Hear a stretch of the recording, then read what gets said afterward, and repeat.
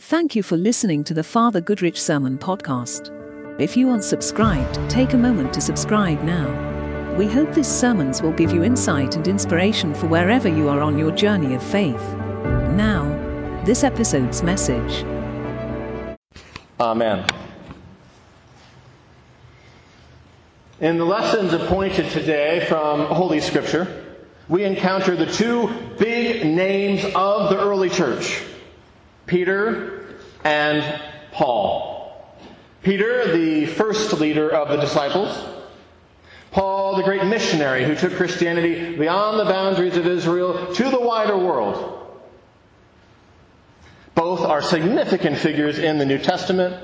Both are hailed as saints, as apostles, as formative figures of the Christian faith, whose influence and impact has lasted for over 2,000 years to the present moment. Yet, in today's lessons, we encounter not saints adorned in the majestic clothes of stained glass, but we find human beings adorned in the mangled clothes of blood and tears. Peter has failed. Paul has failed. Peter is guilty. Paul is guilty. Aren't we all? Paul had been persecuting the first Christians, hunting them down. He was zealously convinced that these Christians were a plague upon his people and nation. And so he gladly consented to their murders. Peter had been with Jesus for 3 years. And yet when Jesus was arrested and betrayed, Peter fled. And when he was even asked, did he know Jesus? Peter lied. He said he did not. He said he did not. He said he did not.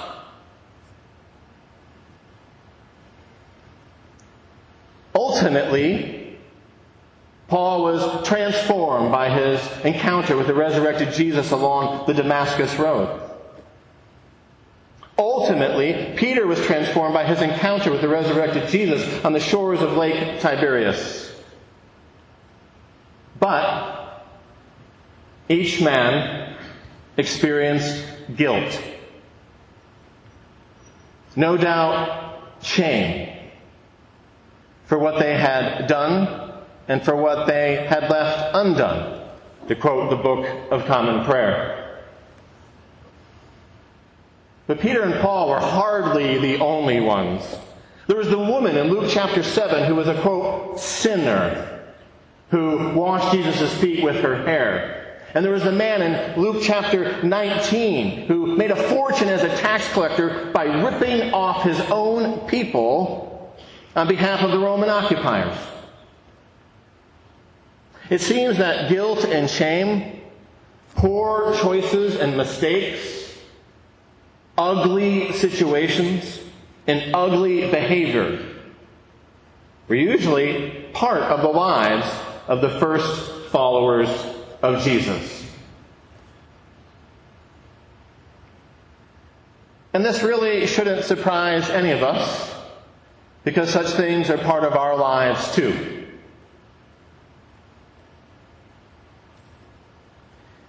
In the silence of this room, there is guilt and shame.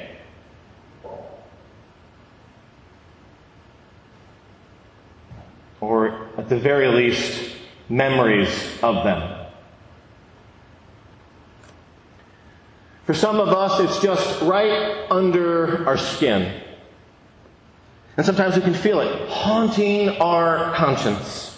Sometimes relentlessly. Like someone refusing to stop knocking at the door. For some of us, it is buried deep down a long corridor in our memories, behind a bolted and locked door. And sometimes, something reminds us of those psychological rooms and what we did or what we failed to do or what was done to us.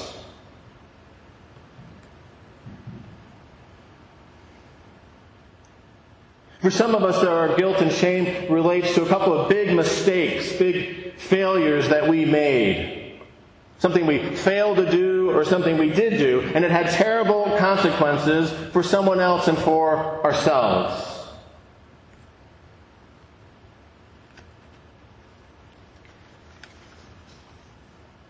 For some of us, it's not so much about some big mistake or two that we made.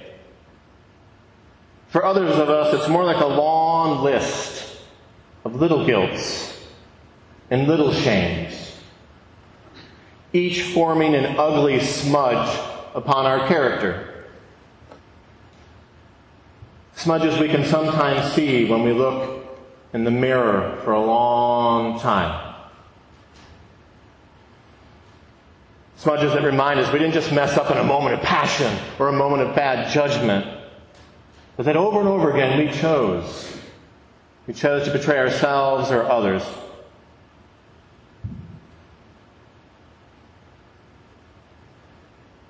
Whether it was a big mistake or little things over time, whether it was hitting someone in a moment of anger, or whether it was telling one little lie, one little damaging lie after another. The memory of these things can bring us pain. The memory of these things can shame us. They're all too real.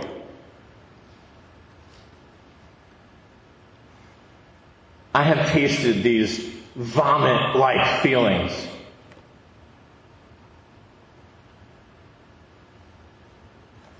I have swallowed the bitter drink of regret.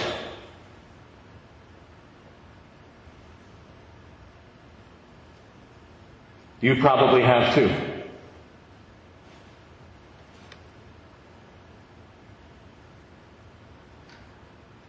Okay, let's take a deep breath and come up for air here for a little bit. Whew. The well-known researcher on shame and guilt, Dr. Brené Brown, tells us this, quote, "I believe there is a profound difference between shame and guilt.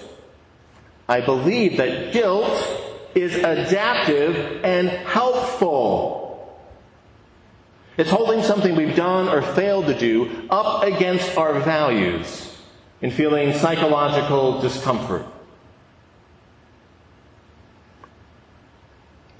I define shame as the intensely painful feeling or experience of believing that we are flawed and therefore unworthy of love and belonging because of something we experienced, done, or failed to do. I don't believe shame is helpful or productive. I don't believe shame is helpful or productive." End of quote. So guilt in the positive sense can move us toward being better versions of ourselves. Guilt can move us toward repentance, confession, and freedom from those loathsome feelings and endless ruminations. Guilt in the positive sense can move us back toward getting our lives on track, toward right living.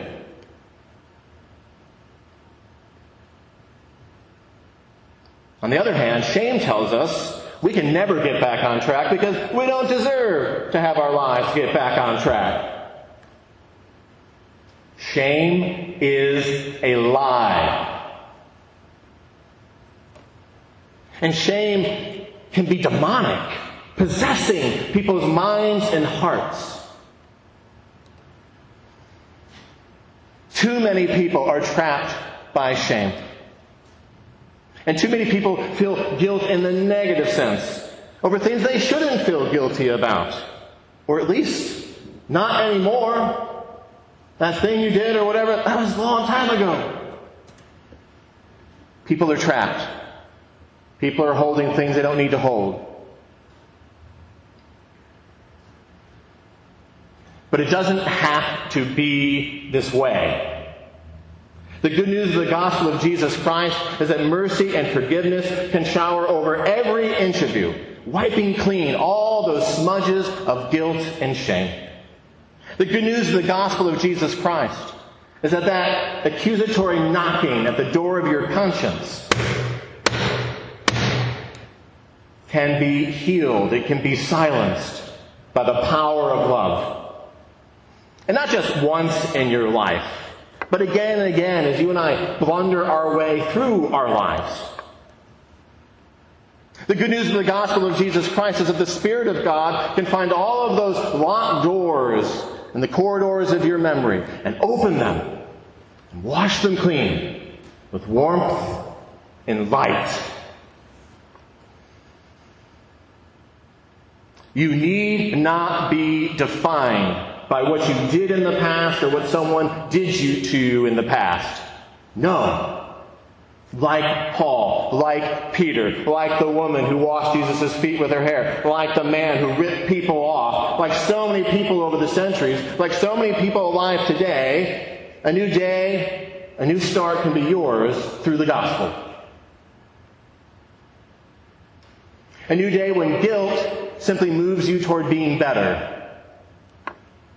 A day when shame is flushed down the toilet where it belongs. A new day where you are worthy, where you have value. Where you can be set free of those endless mental cycles of, well, what ifs, or I wish I had done. Leave your shame and guilt on the altar this morning. Leave it here in this sacred place.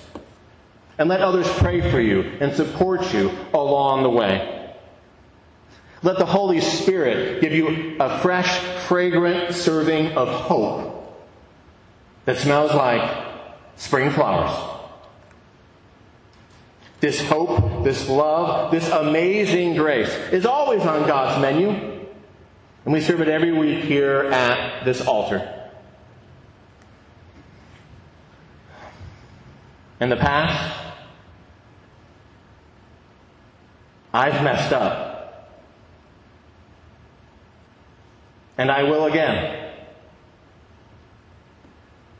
And in your past, you've messed up. And you will again. And things happen to us in life. They have.